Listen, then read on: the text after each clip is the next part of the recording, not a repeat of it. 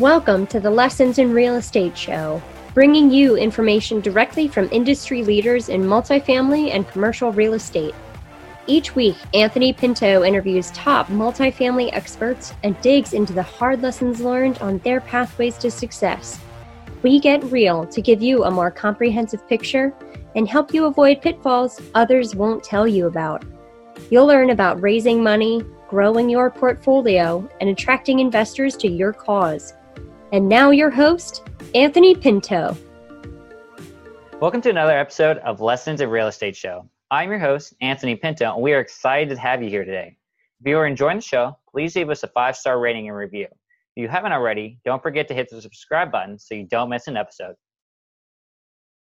Welcome to another episode of the Lessons in Real Estate Show. I'm your host, Anthony Pinto, and you're going to get a lot of value out of this guy today. Our guest is Phil Capron, a good friend and a mentor. Phil, welcome to the show.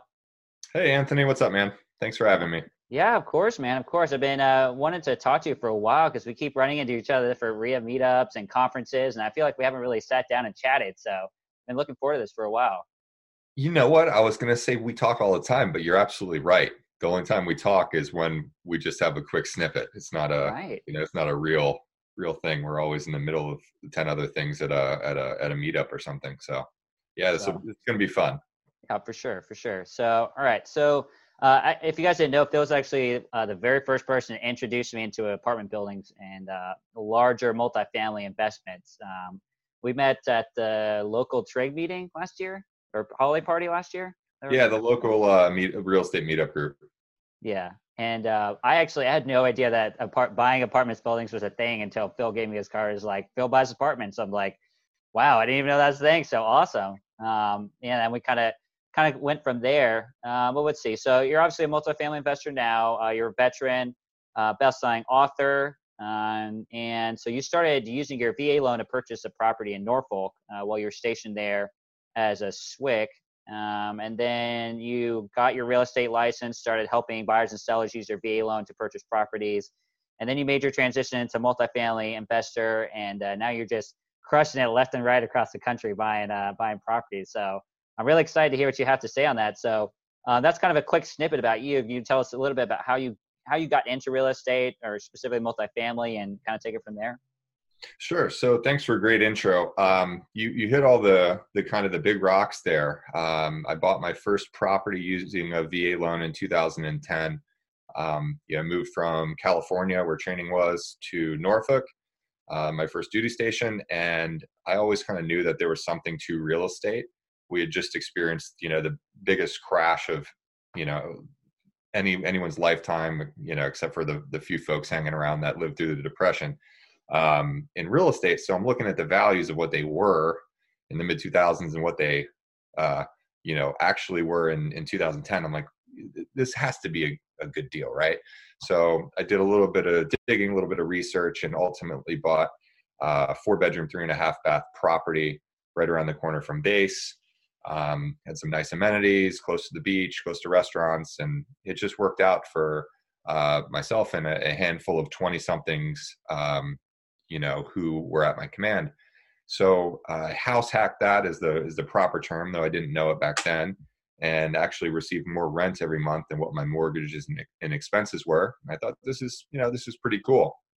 So I took a real estate agent class, and when I was getting ready to separate from the Navy, I actually had a duplex under contract down the street from my first house. And when they found out that I was getting out of the military, they terminated my loan or denied my loan. And I didn't have the tools in the toolbox then to figure out how to fund it using alternative methods and let the deal go. And, I had it under contract for like $70,000, and it just sold for, I think, $225 last year. I was so sick, 8 years later or whatever. Mm-hmm. But anyway, it's been a journey. And as you mentioned, I sold homes to and for my buddies from my command in different units for, a few years, and then got into the flipping game. And then finally, took action on the knowledge I'd been receiving for the past decade that owning assets is how you become wealthy, and bought my first small apartment building, a 13-unit. And, the rest, as they say, is history. Anything you want me to elaborate on there? Or is that kind of good for the precursor to multifamily. Yeah, no, I mean that's great. So, that it really kind of shows a testament to your willpower and your determination that you went from having a duplex denied to going to next was at 13 units. Is that what you said? Yeah, but it took me 6 years, or 5 years, 4 or 5 years between the two, right? So, I'm wondering how my life would be radically different if I had the tool in the toolbox that once the conventional loan, I think it was a Freddie Mac loan, got denied on that I could have pivoted and found another method to get that funded and would have become a landlord back in 2011 or 12 versus, I had a couple properties, my own, and then, a little condo, but that's not, it gave me some lessons about, bad tenants and screening and leases and stuff like that. But it's not the same as owning like an apartment building. If I would have accelerated that learning curve, where I would be today is probably a lot different, but I'm very happy with where I am today. So I guess it's all good. Yeah. I mean, the gray hairs definitely add a lot of credibility to your look. So thanks, buddy. I've earned them. So getting into that, to that 13, or sorry, go back to the duplex. So you talked about being able to use creative financing to get that deal done rather than having to do Freddie Mac. So knowing what you know now, what are the different methods you could have brought to your, I guess, advantage to take this deal down? Well, I had the down payment. I had, I think Freddie Mac wanted 10%, but I could have done 20 or 25. I could have easily gone and gotten a hard money loan, which, as I'm sure your listeners know, is relatively high interest, but it's based more on the asset than the borrower. And this little duplex at the time received, $1,350 a month in rent, and the mortgage on 60 or 70 grand is what? $500 a month, So if I'd gone in, taken a hard money loan, done a couple improvements, and then taken it out to any other bank as, an asset-based loan versus a personal loan, I probably would have been successful. I could have raised private money, which, I didn't have experience with until I got into the flipping business. And, as I started to accumulate more projects, needed to go beyond my own personal capital. So, fortunately, one of my great friends from the Navy had done really well over his 20 years and said, "Hey man, I've got few $100,000, let's do this flipping thing." So, if I'd known that raising private money was a thing, I could have done it that way and, paid someone a really nice return until I could have gotten a more formal bank loan, so those were just two easy methods. It was a foreclosure, so there would be no seller financing or anything like super creative, but, hard money and private money are two great resources for somebody that's newer in the game. Oh, for sure. It's scarily similar to the deal that we had with the triplex. Dumb me didn't realize that a residential loan that comes with certain restrictions on the amount of money you had to have in your account before you purchase that property. Well, I didn't have that money. I knew I was always going to raise the money privately, so I had to switch from doing a residential loan to a commercial loan, which ended up being a lot more beneficial, just in terms of the rates and the closing process. But yeah, I mean, it was a huge pivot, and I thought the whole deal was going to fall apart when I realized that. And yeah, I mean, it ended up working out, but it just goes to show you that resourcefulness is probably one of the best resources you can have as a real estate investor. And you just hit a speed bump and you just go over it and it keep going, or you find some bypass around that wall that comes up in front of you, and it looks like you ended up doing that in the end here. So okay, so moving into this 13 unit, so you obviously did do the duplex, you started doing flipping, and then you just jumped straight into a 13 unit. How did you kind of make that transition? By accident. Okay. I hate to give that answer because it's like, it kind of like cheapens the journey, but it's the truth. It's like I said, I'm sure that everyone listening to this, they may be further down the path, but there's possibility that they're in education mode. And education's great. The problem with education is that too much of it can actually paralyze you and cause you not to take action. So at a certain point, you got to leave the nest, and you got to, you got to have a little faith in yourself that you're going to be able to solve whatever problems arise. That is literally all real estate investing is solving problems as they come up that you had no idea would pop up in your horizon. But that's this game. So the folks that are new, the danger of consuming too much information is that you never leave that space. And that's exactly where I was. Yes, I was doing a lot of residential brokerage. That's cool, but it's not passive income. Yes, I was doing a lot of flipping. Also cool, contributed to a lot of the gray hairs that you aforementioned, right? But I think that's a good experience for everyone. I think that's a good checkbox to deal with contractors and buyers and sellers and inspectors and appraisers. It's a good schoolhouse for a real estate investor. I think everyone should do at least a couple, even if their ultimate goal is bigger multifamily. I hadn't yet grown out of that phase of my education. That to me was the ceiling, the pinnacle. I was a flipper. What could be better than that? I'd read Rich Dad Poor Dad. I'd read Millionaire Real Estate Investor. I'd read Investing Duplex, Triplexes, and Quads. You name it, probably 20 other books, staying in education, but had never done anything with them until I took a client and friend of mine to see this 13-unit complex. He wasn't able to make a deal on the complex because, he's fairly sophisticated, owned 25 or 30 of his own properties at that point, and didn't need a deal. So he was willing to buy them for a discount, but not for what the seller wanted. When I reported that back to the listing broker, he said, well, he'll do seller financing. And I let him know that my guy had his own money and wasn't interested. And the broker said, well, would you buy it? And that had literally not occurred to me. Rich Dad Poor Dad, Millionaire Real Estate Investors, investing in triplexes, duplexes, and quads, all the other stuff on my bookshelf. And it didn't occur to me, the real estate agent, maybe I should buy it, right? As nuts as that is, that's where I was mentally at the point. So just his asking the question led me to go back to some of my mentors and trusted peers and say, guys, what do you think about this? And we sort of unpacked it and, again, created a way forward where there wasn't one apparent. So I raised a little bit of private money. The seller gave me a great seller financed, loan, long-term, low interest rate, no, appraisal, no inspection fees, no credit check, no nothing. If we showed up with the amount of money required for the down payment, the keys were mine. So, that was kind of dangerous. And knowing what I know now, I did a whole lot wrong with the due diligence period. And there's things that I should have, raised my hand and said, hey, is this quite right? Oh, I can't see that unit because they're sleeping or they're working or whatever, but it looks like the other ones. Sounds good to me.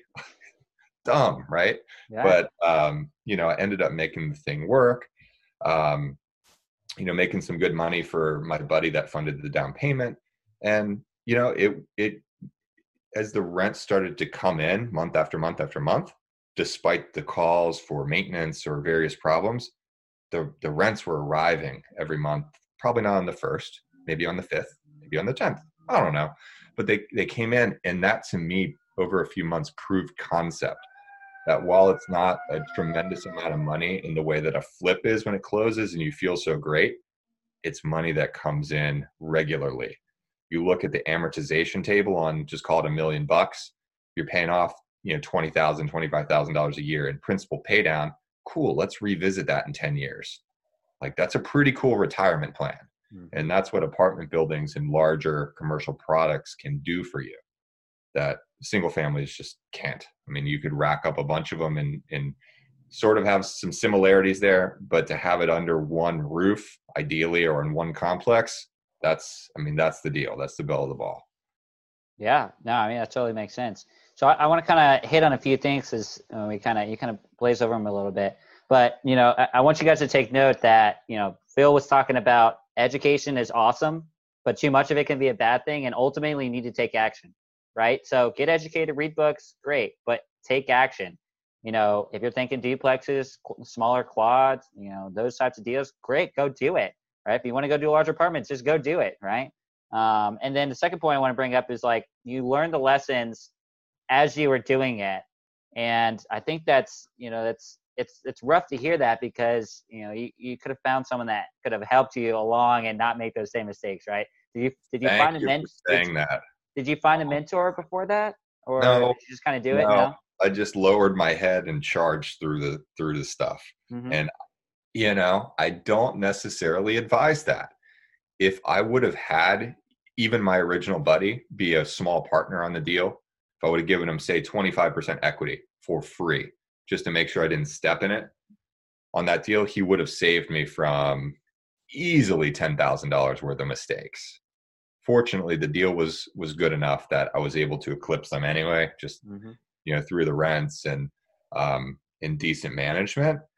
But, I could have learned some more expensive lessons on that property, and it would have been worth every penny to have someone alongside me who'd been there before, and this is a common thing that I see and I've experienced in, the investor, I guess, marketplace, so to speak. I'll never forget my first flip.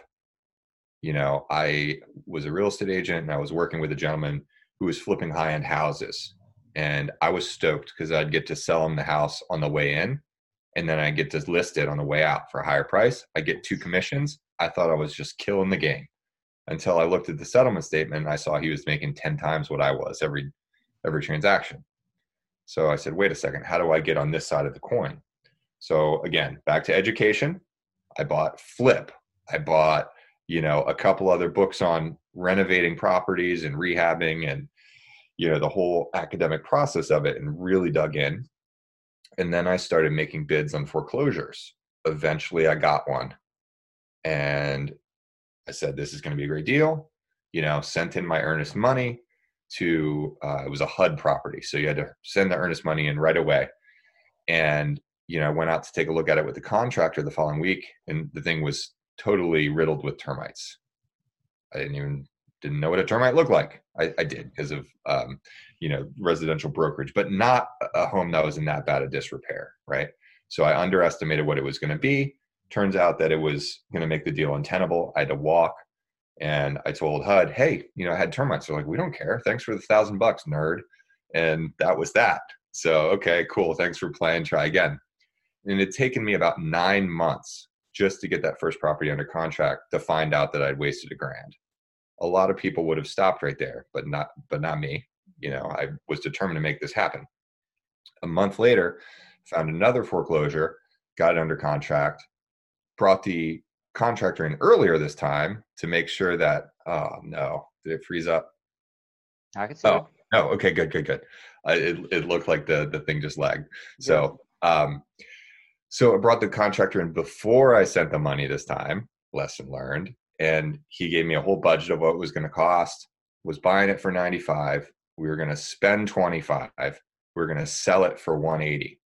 And I was going to make $30,000 after paying off my hard money loan. Sounds pretty good for my first deal. So we buy it. We do the reno. The reno cost $30,000. And instead of being done in 2 months, it was more like 3.5. So it comes time to list the property. Do I list it for 180 as agreed? Of course not, as I have to make up for that money I lost by going over on the reno. So I list it for 190. We get 10 showings week 1 because it's, the nicest house on the block, but 0 offers. So then, 2 weeks go by, I reduce to 185, couple more showings, an offer at 175. I say 180. They said, nope. A couple more weeks go by. I reduce to 179.9. I get an offer, 169.9. I say 175. And they say, no. So you see where this story is going. Mm-hmm. My hard money lender was a friend, and she calls and she says, hey, like, what are you doing? Your loan is about up, and my partner is not going to be cool with extending. Mm-hmm. So either sell it or you're going to get foreclosed on. And I said, well, what can we do? She said, give me the listing. She's an agent as well. And I'll stave off foreclosure and we'll get it moved for you. So they ended up selling it, I think, for $159, right? Mm-hmm. And after all the closing costs, I brought a check to closing to pay to sell my house. I paid $1,000 on the nose to sell my house. Isn't that crazy? That is So crazy. if I would have Wow. taken the first offer that I got, I would have made $18,500.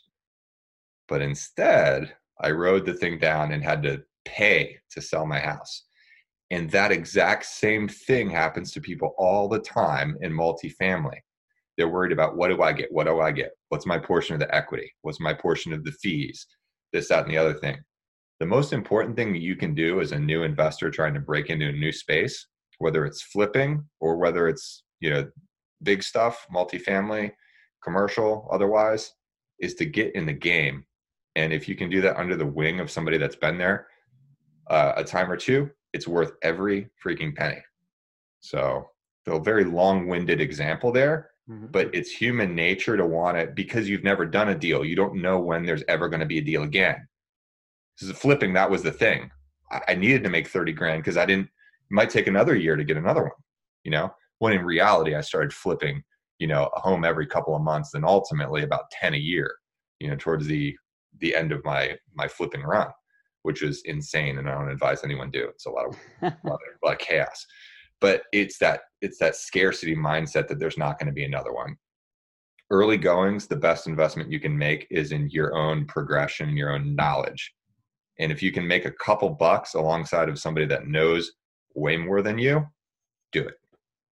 Don't split hairs over what your share is. Oh, I absolutely agree. Especially as a new investor, like there's nothing that you're going to know that you can bring to someone who owns 1,000 units, right? Besides maybe you have some people who can capital raise or something along those lines, right? But just taking 5 or 2 or whatever percentage of a deal and getting your foot in and learning from those people is invaluable, right? And sitting here and splitting hairs and trying to get 7% instead of 5% and trying to make as much money as you can if you're still, it doesn't make sense. And just like trying to nickel and dime your investors, like if you get in with them, you make them a great deal, they will come back for you, right? Forever. Right. And they may not put 50,000, may put 500,000, right? Yes, sir. But they're not going to give you 500,000. They're not going to give you 500,000 to start with until you prove yourself able to be worth that amount of money, right? And I think it's the same with being a general partner. You take what you can get, right? And especially in this hot market, like there's a lot of people that are finding a lot of great deals, and I honestly don't know how they're finding them because a lot of what I'm seeing is just awful deals. But there are people that are continuously doing deals, right? And that's because they have the systems in place, they have the right people in place, like they know certain people, right? So ride on those coattails of those people, right? It doesn't have to be forever. It doesn't have to be, you don't have to be slave to that person for the rest of your real estate career, but get going, get your foot in the door, take action, right? And that's one of the ways to do is add value to that individual, right? Whatever that ends up being, just add value somehow, right? What you said is so valuable there, is the willingness to do that, and particularly with the investors. Because if financing is the element of the deal that controls all the other elements of the deal. If you can have the best deal in the world, but if you have no money, it doesn't do anything for you. And the old adage goes, if you find a deal, the money will come, to an extent. But having those existing relationships that you can call on and the people that go and they sing your praises, that's how you build a network, and that's how you build a real business. And it doesn't stop just when you've done the first deal. We talked about this before we hopped on here. I'm partnering with like a legitimate, big wig of the multifamily industry because this property that I just contracted, it's big. It's a big deal. It's the biggest deal I've ever done. So could I go do it myself? Probably. In fact, I'm sure I can. But would I do it optimally? Am I going to negotiate with this lender the best possible way? Because there's stuff in these larger loans. This one's going to be up around $10 million.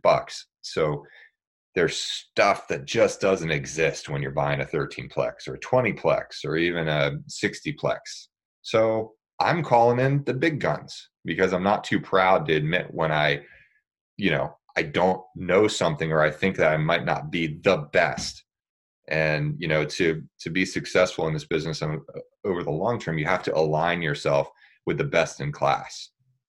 Brokers, lenders, deal finders, capital raisers, contractors, property managers, vendors, all this stuff is important.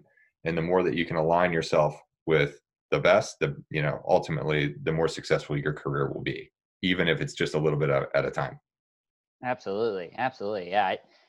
I think you partner with those people because you can leverage their experience and their networks and everything they can use, right?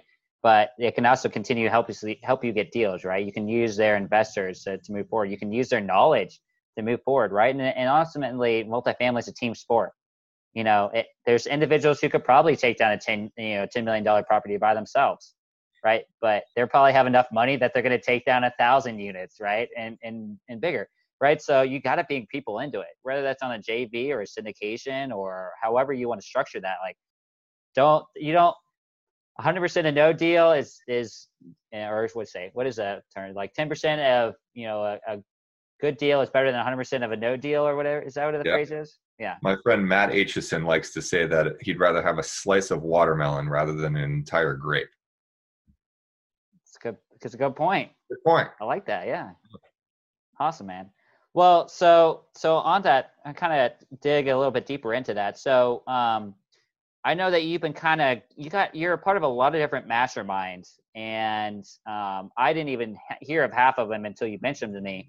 And I think that's really how much emphasis, I guess, and importance you place on those masterminds and where you are today.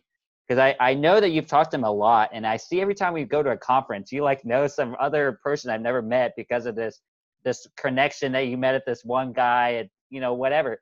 So how much do you think value do you place on those masterminds and where you are today? It's a cult. I'm just kidding. No, it's I wouldn't be doing what I'm doing today without them. As I mentioned, when the question was dropped in my ear, would you buy it? The 13-unit seller financing, really great terms, creative, didn't really have to have a tremendous amount of experience or even capital on my own to get into this thing.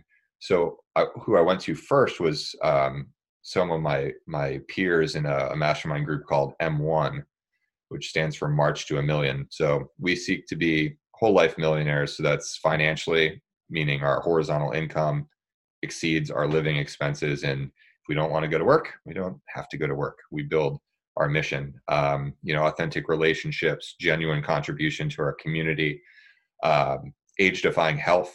It's no good to be a bazillionaire at 45 if you have a heart attack and die. And then lastly, which is probably one of my favorites, right up there with the horizontal income, is bucket list adventures. So we just go do epic stuff. We drive Ferraris around the racetrack in Montreal, or, mastermind in an infinity pool overlooking the arch in Cabo San Lucas, or, go skydiving together, or climb a mountain. And that's what it's about. You should be diligent, or I guess conscious of what you really want to do in life, all the things that are on the menu, which ones you want to choose, and make a plan to do them. Because a lot of people, it seems like we do what we're expected or supposed to do, and all of a sudden you're 40 years old, and have you actually done any of that stuff? So in my adult life, I'm proud to say that I've ticked off a lot of the boxes that are on there, and guess what? New ones are getting planted every day.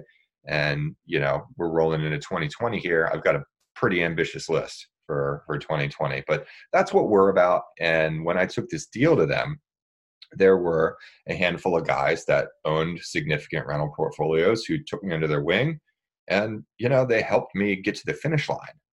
Did they see everything from across the country or across the world in some cases? No, nor were they supposed to. They gave me, out of the goodness of their hearts, counsel and advice, going through this whole process, and helped me to get it done, which has done wonders for my, finances, my confidence, and, my whole life's trajectory. And without them, I could have just pondered the question, say, I don't know how to do it, let it pass, and I could still be flipping houses, which I tell you what, I didn't really like doing on a large scale. 1 or 2 at a time, cool. 10 at a time, not fun.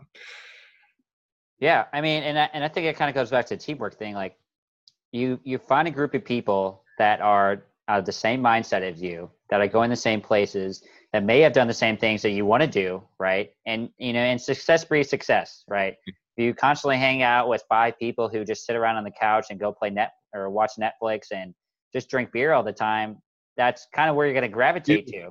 Absolutely. Right? But if you hang out with people like Phil, if you hang out with people like Robert Kiyosaki, like these big names in real estate or business or whatever your habit is you want to get into, whatever business you want to get into, and you gravitate to those people, you will be successful, right? You will take on those habits, right?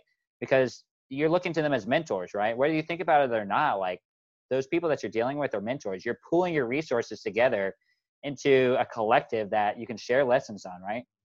You can talk about good deals. You can talk about bad deals. You can share connections and networks. And it's just, and a lot of people just say, oh, I had to spend money on that to get anything out of it. But you think about it, like, you spend $10,000 to join a mastermind. That's probably, 10 times that you're going to make off of the people that you're interacting with, right?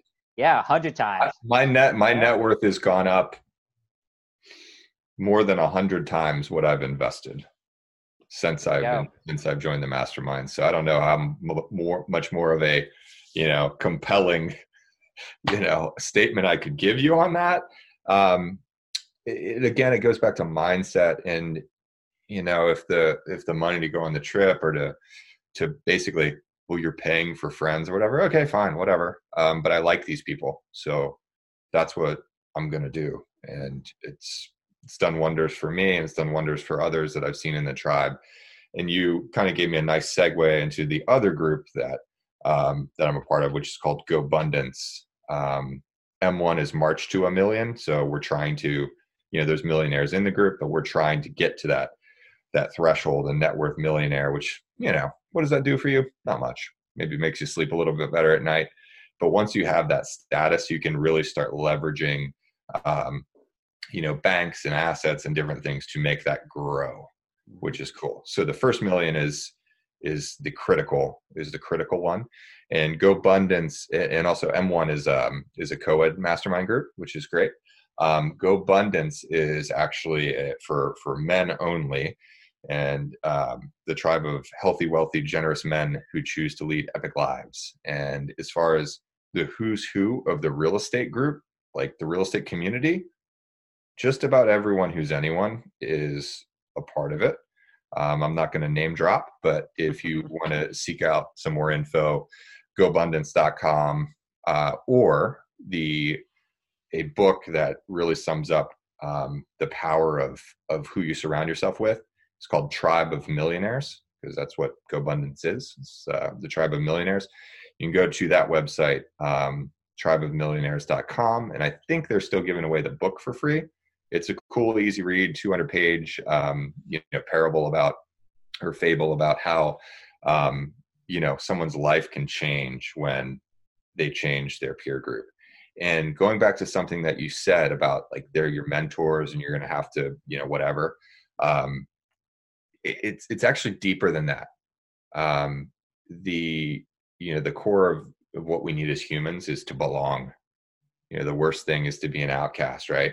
So if you're striving to do these things around people who are not interested in them, you're almost self-outcasting, which is uncomfortable.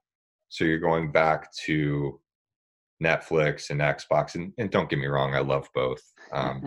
Was watching Jack Ryan just last night, or that's Amazon, isn't it? I binge watched that the other day. Yeah, there's Prime. Yeah, there's a Swick in Jack Ryan, and he turns out to be a pretty cool character. So anyway, I digress. Look, we like those things too, but if you have a bigger mission, a bigger purpose in your life, you have to be around other people that are doing those things. If health is not a priority for you, but the 3 or 4 guys that are in your, what we call pods, the folks that you talk to every week on a pretty regular basis, are running marathons and Ironmans and, 15% body fat or less, and just, you know what I mean, they're taking care of themselves, they're eating well, and that's not a priority for you, either you're going to fix that part of your life to fit in, it's just psychology, or you're not going to be a part of the group.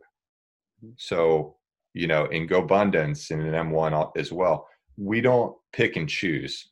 You know, you could have $100 million, but if you're a crappy, you know, father, husband, friend, you know, are you that useful?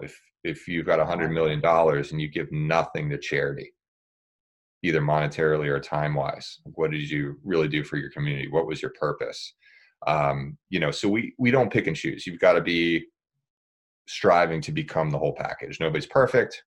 You know, everyone's got their strengths and weaknesses, but we are striving to up level each other in all of those areas to be better in every way. So, you know, if you somehow join the group and you're not pulling your weight in one of them, you're gonna subconsciously want to assimilate to that higher level, and that's what happened for me across several of them. So, yeah, I wouldn't be where I am today if it wasn't for those groups. So I appreciate the opportunity to talk a little bit about them, and, you know, hope some folks check them out. And, you know, if you do think might be a match for you, hit me up on Facebook or something. And, you know, happy to do a quick call with you to see if you might be a fit. Yeah, absolutely, man. Yeah, I love that. And we'll include all those links in the show notes as well. Sweet. So here we're running a little bit low on time, but I want to get to one last point here before we get into the snapshot questions. So if you guys didn't know, Phil is a best-selling author. He wrote this book, Your VA Loan and How It Can Make You a Millionaire. And you got a physical copy? Look at you. I got a physical copy. Mine just came in a couple days ago. Awesome. Well, I mean, I'm dedicated to learning, I guess. So, Love it. But I mean, it's a good read. And if you're interested I guess actually, I don't want to talk about it. How about you talk about it? Best-selling author, Phil, wrote a book. Tell us about it. You said it's a good read. Roll the credits. I'm just kidding. So, you know, as a college dropout, writing a book was maybe one of my worst ideas of my life, because boy, was it a lot of mental anguish. So this is the first chapter. I mean, it starts with a reminder of, yeah, I'm a college dropout. I've had a lot of coffee today, and I'm trying to crank this thing out. Not because I want to. I'd much rather be, you know, on you know, PlayStation or out surfing or hanging out with my friends, but because I believe it's important. I believe it's important because as military members, we're very purpose driven. When we're in the military, we have our specific job. You know, if you're the corpsman or the doc, medical's you. If you're WEPs, you're worried about, you know, all the weapons and keeping all that stuff inventoried and clean and right. You know, communications, same idea. If you're on a sub like Anthony, I don't know what you guys do. It's a secret. Can't tell you. You do something down there. I Can't don't tell know. You'd have to kill you. You guys just have a party, I think. But anyway. Yeah, that's it. So you have your specific mission, and that's it. And everyone else on the team takes care of their specific mission to accomplish the overarching mission, right? But when you get out, it's tough because you're no longer that identity. You're no longer, you know, doc. You're no longer WEPs. You're no longer a SWIC. You're no longer a pilot. You're no longer, you know, a submariner. You're just a dude or chick. No one cares, basically. So before you separate, I think it's really important that you have a plan of what your life is supposed to look like. Again, going back to this, you know, bucket list stuff, or what you want your family life to look like or financial life to look like, you have to have a plan. And what I saw as a real estate agent is with the VA loan is some people use it really, really, really well. They bought good deals.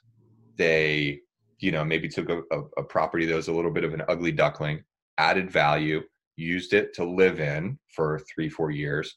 Then they would leave and go to another duty station and rent it, and would receive additional income every month. And as I mentioned before, you know, they're paying off a mortgage at a certain rate every month, every year, getting tax benefits, building their wealth, right? They may not see it in the form of cash every month like a rental payment, but make no mistake, your wealth is building through the forces of real estate, through principal pay down, which is called amortization, through tax benefits, through appreciation, which happens in real estate. We don't bank on it on a huge basis because of what happened in 2008. We don't want to count on it being 5% a year or something aggressive. But if you hold a piece of property long enough, it's going to be worth more than what you paid for it. And if for some reason that doesn't happen, at least someone else has paid off your mortgage.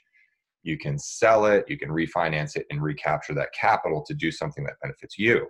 So, they started with one property, then they went to another duty station and maybe they got another VA loan, or maybe they got an FHA or conventional.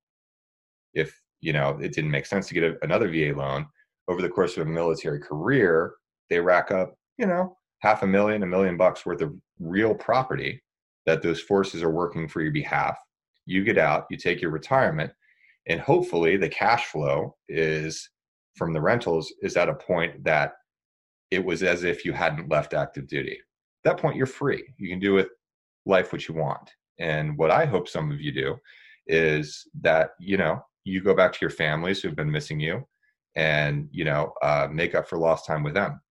That maybe you teach high school history and explain to these kids that are going out into the world how stuff really is, how life is on the battlefield and the ship, real world stuff, not, just what you can get out of regurgitating a textbook. I hope people return to their faith organizations, their churches, and, provide for a better, safer, more whole communities. I hope that people will continue to run for office the way that like Dan Crenshaw or Scott Taylor or Tulsi Gabbard or good old Mayor Pete are doing right now, that are on the national stage, and they're bringing a different flavor, a flavor of service, a flavor of contribution to country back into politics that is so sorely missing. And if you watch the news at all, you know that I'm right on that. And more than that, well, I mean, that's the higher order goal, right? But when I was selling houses, I saw guys from my own command, a special ops command, that lost their houses to foreclosure or short sale. One guy ended up on homeless. And I'm like, how could this be? This is one of the most elite warriors in all the U.S. military, and the dude is homeless. How can this be? And what sent him down, this tragic spiral was he bought a really bad house. He got bad counsel from, a real estate agent that was just looking to get a commission, a lender that was looking to jack up the fees and the rates and take as much as they could from this man that had served our country honorably.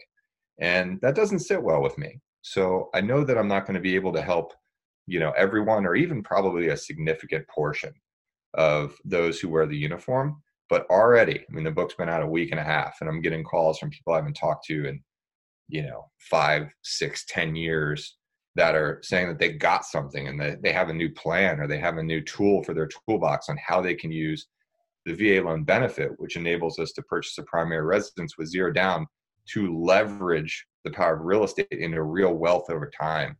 Doesn't happen overnight, but if you let that stew for 10, 15, 20 years in a military career, you will be very happy that you did. So that is your VA loan and how it can make you a millionaire. I hope you cruise over to Amazon and pick up a copy for yourself, either Kindle or physical.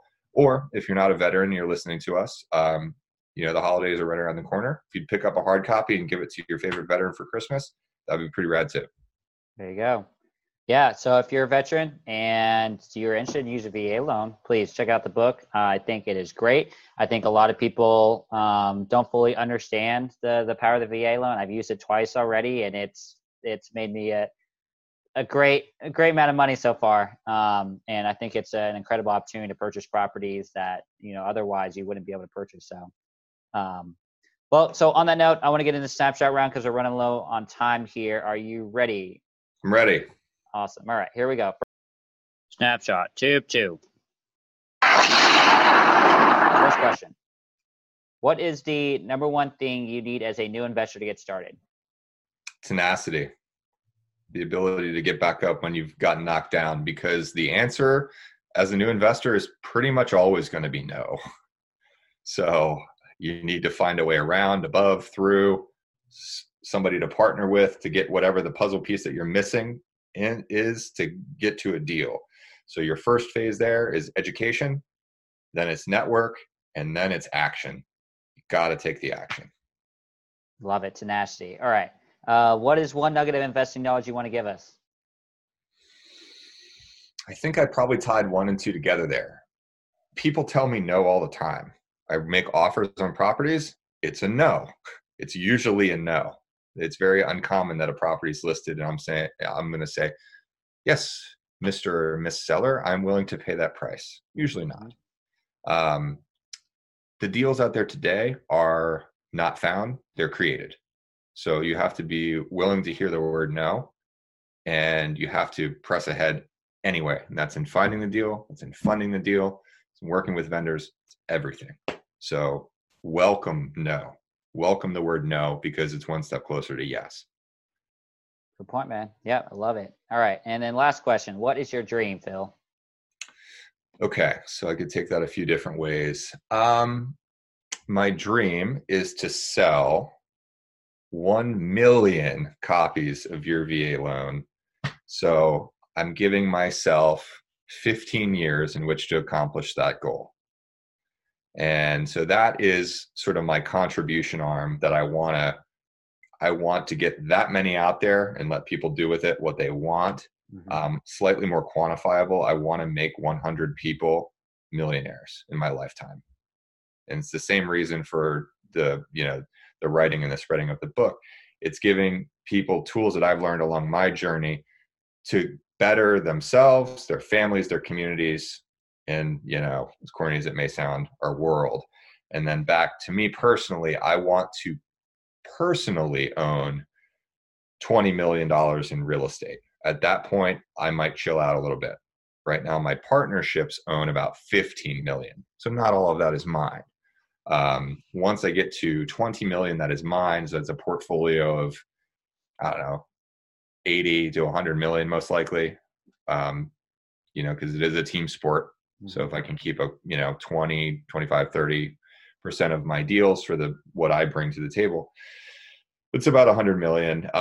Once that happens, just the power of the loan pay down, the appreciation, the tax benefits. I don't know how you could spend much more money than that in the world. I mean, maybe as I get a little closer, I can figure out some ways. But at that point, I think real estate financially wise, that I'm going to be pretty good. So awesome, that's where we're headed. And I want to I want to emphasize this because the first 2 things he talked about there were things that didn't directly involve him, right? It was helping other people reach their goals, and I think that's key. And really, whatever business you decide to do is, it's the money is not the end goal. The money is just a vehicle to get you to your dreams.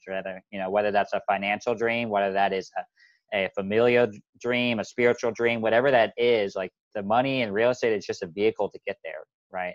And the people that you can help along the way, that's really what makes a difference. That's really what makes the journey worth it. And I think that's awesome. That's how you describe your dreams now. Well, Phil, we're out of time. So one last thing, I want to say, how can people get a hold of you if they want to contact you? So I got yelled at for one recently saying Facebook, but I mean, if you put me on Facebook and actually send me a message that says, hey, heard you on Anthony's show, then that's a good way. PhilCapron.com, PhilCapron.com is sort of my landing page. So there's a link to the book in there. I'm working on a podcast by the same name. Actually, not quite the same name as the book, but ties in. So funny asides, you heard it here first. So my family pronounces our last name Capron. Okay. But yeah, I told my one guy who's real into podcasting, oh yeah, we're going to call it the same name as the book. He's like, it's too long. It won't fit on the tile. He's like, so how about your VA loan with Phil Capron? I'm like, so I got to change my name for a better podcast title? He's like, I'm like, I'm in. so plan on having that, looking for that on iTunes and all the other places in early January. You'll see this dapper gentleman on there for sure, because he's had quite the journey with his VA loans and his other purchases and is well on his way. So yeah, I'd say Facebook or the website. There's some links to various emails and stuff on there. Would be your top two. And again, if you want to check out the masterminds, www.gom1.com for M1 or gobundance.com for GoBundance. Would definitely be happy to have a quick 15-minute conversation with you if you think one would be a good fit for you and help you on your journey, because I'm a believer. It's helped me so much in my journey that I want to share it with as many people as I can. Definitely, man. Well, listeners, if you've stick with us this long, I appreciate it. It's a long episode, but I think we definitely got a lot out of it. I mean, I definitely enjoyed this conversation and learned some stuff as well. I mean, I got a whole bunch of notes here ready to kind of absorb.